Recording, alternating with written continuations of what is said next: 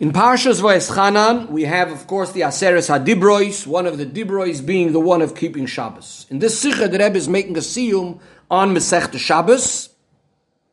The Rebbe is going to explain a number of things within the end of Masechta Shabbos, both Al Pi Nigla as well as Al Pi Chassidus.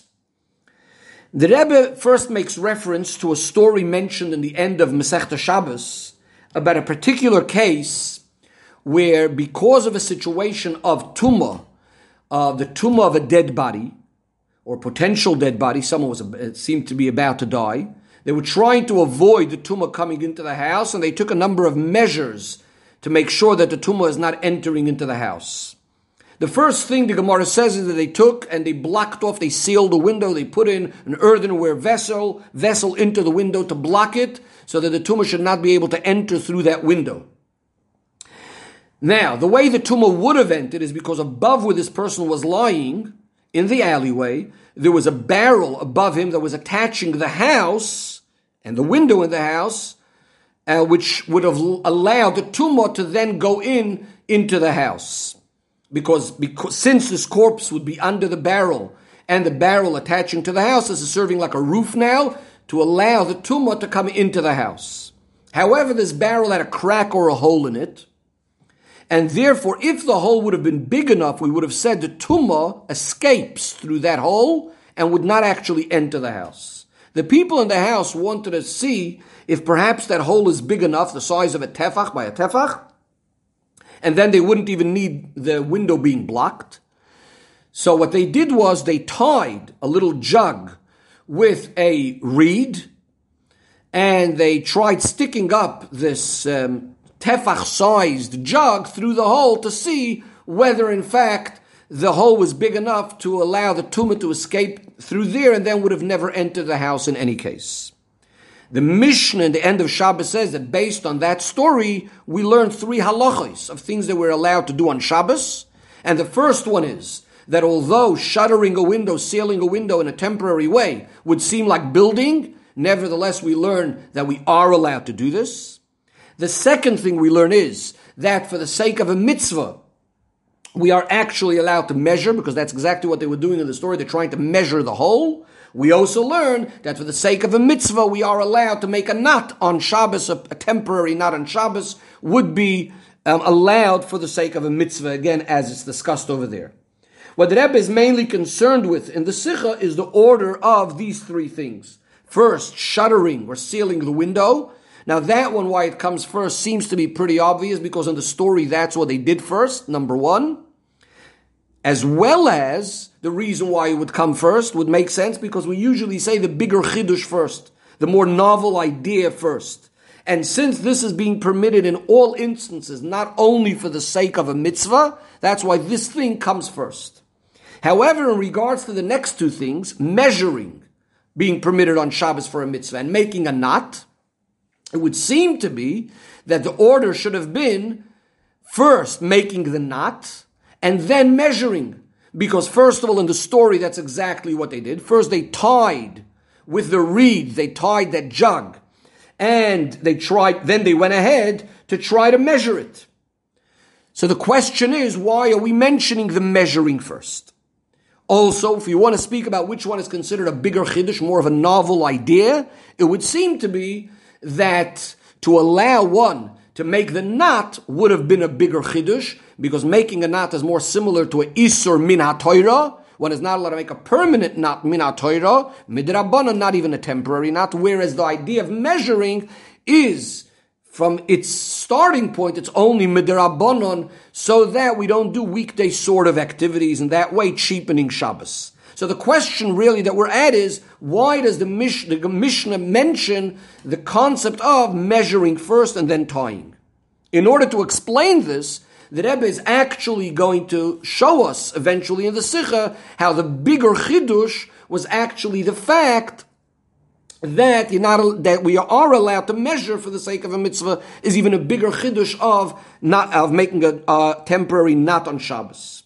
In order to explain this, the Rebbe first explores another halacha in Shabbos, in which we say that when carrying on Shabbos, one is not allowed to lift an object up in one place, put it down somewhere else, that would be the Isur Min HaTorah, taking it from inside to outside, or carrying it for Amis and Rishus Harabim, etc. But you must have both, lifting it up and putting it down. Now, Midoiraisa, if you only did one of them, it would not be considered Asur at all. The question is why. Often we do say that a malacha that's done partially, or an Isur that's done partially, even a half a shear of doing something is still not allowed min HaTorah, even though you might not be punished for it. And the answer is understood based on the idea that usually when we say the half of a measure is also Asur min HaTorah, that's when we're speaking about the quantity of the prohibition. But in this case, what we're really saying is that you're not really doing the malacha at all by only lifting it up or putting it down. The Rebbe says similarly in regards to making the knot, is a similar sort of situation. That when the person is making the knot, why shouldn't we say that if you're making a temporary knot, you didn't have in mind that it should stay forever, why shouldn't we say that min HaTorah it's also? Why do we say that's only midrabanan? And the answer is again a similar sort of idea. Because when you didn't have in mind that it should stay forever, it's really as if you didn't do anything at all. The whole concept of the malacha is making something that's going to be permanent. The Rebbe says, however, we need to look at one specific difference between the malacha of taking something out on Shabbos versus the malacha of making a knot. And that is, in regards to taking something out on Shabbos, we would not say you are allowed midrabanan to either lift it up or just put it down if it's for the sake of a mitzvah. There we don't say that. Why then in the case of a knot do we say that for the sake of a mitzvah, as long as it's a temporary knot, would it be okay for the sake of a mitzvah?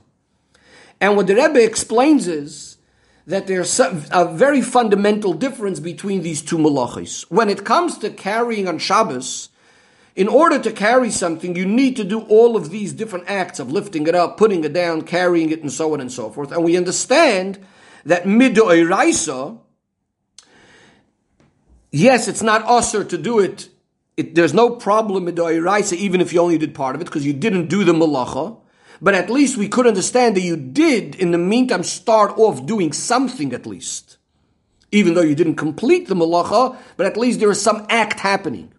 Whereas in the case of making a knot, the whole idea of making a knot is really your intention. Am I planning to connect these two things forever?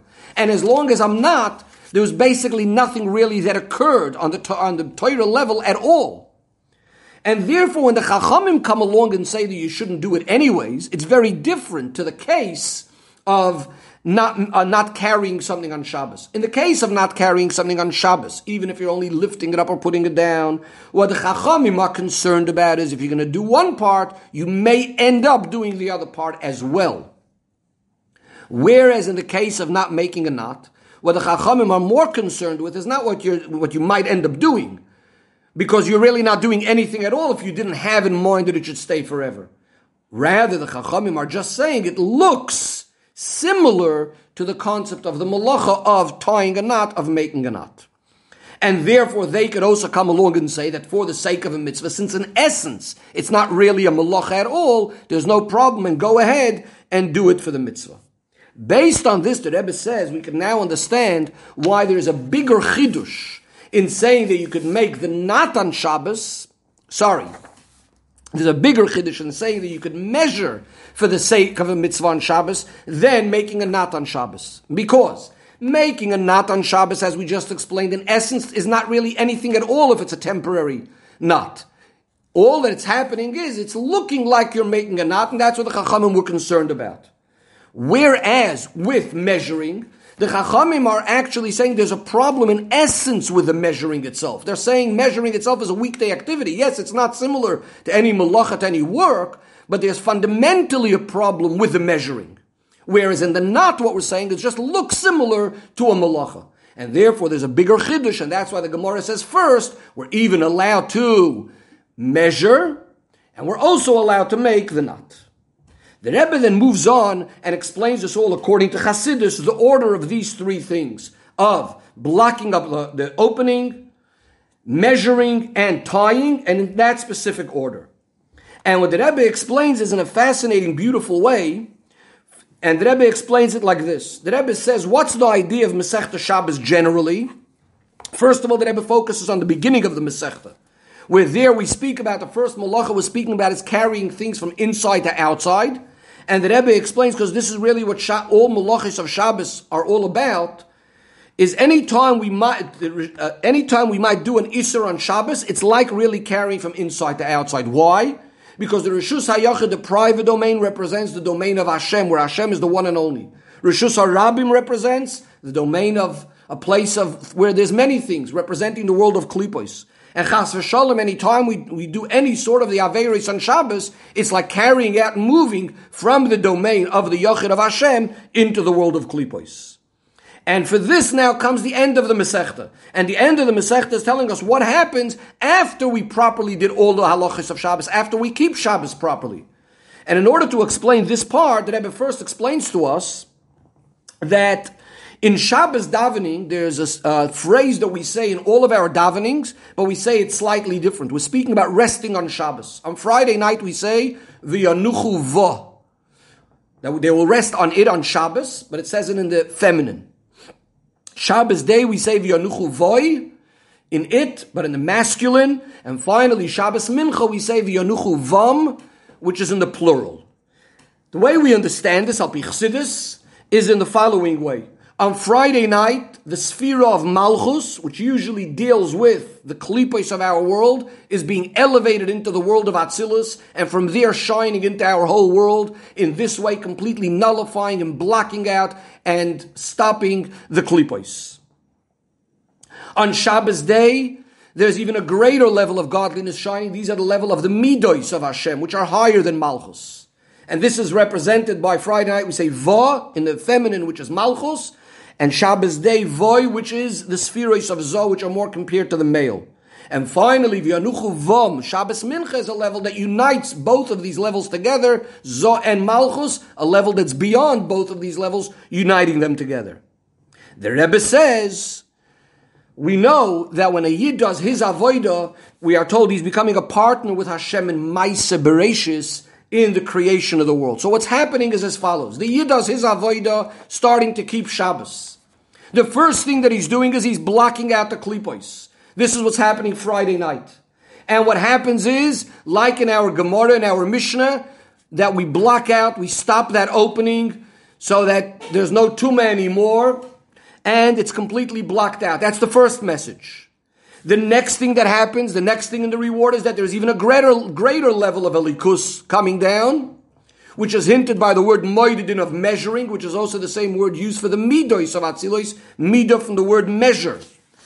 And that's the second thing that happens. And finally, the third stage is v'koishin, tying a knot. This is the combination, the unity between the bonding between both of these two levels together, and furthermore, the bonding and connection of all matters of the world with Hashem himself. And this is why we say these three things in the order of the Mishnah. First, poikekin, putting that stop, finishing off the world in partnership with Hashem.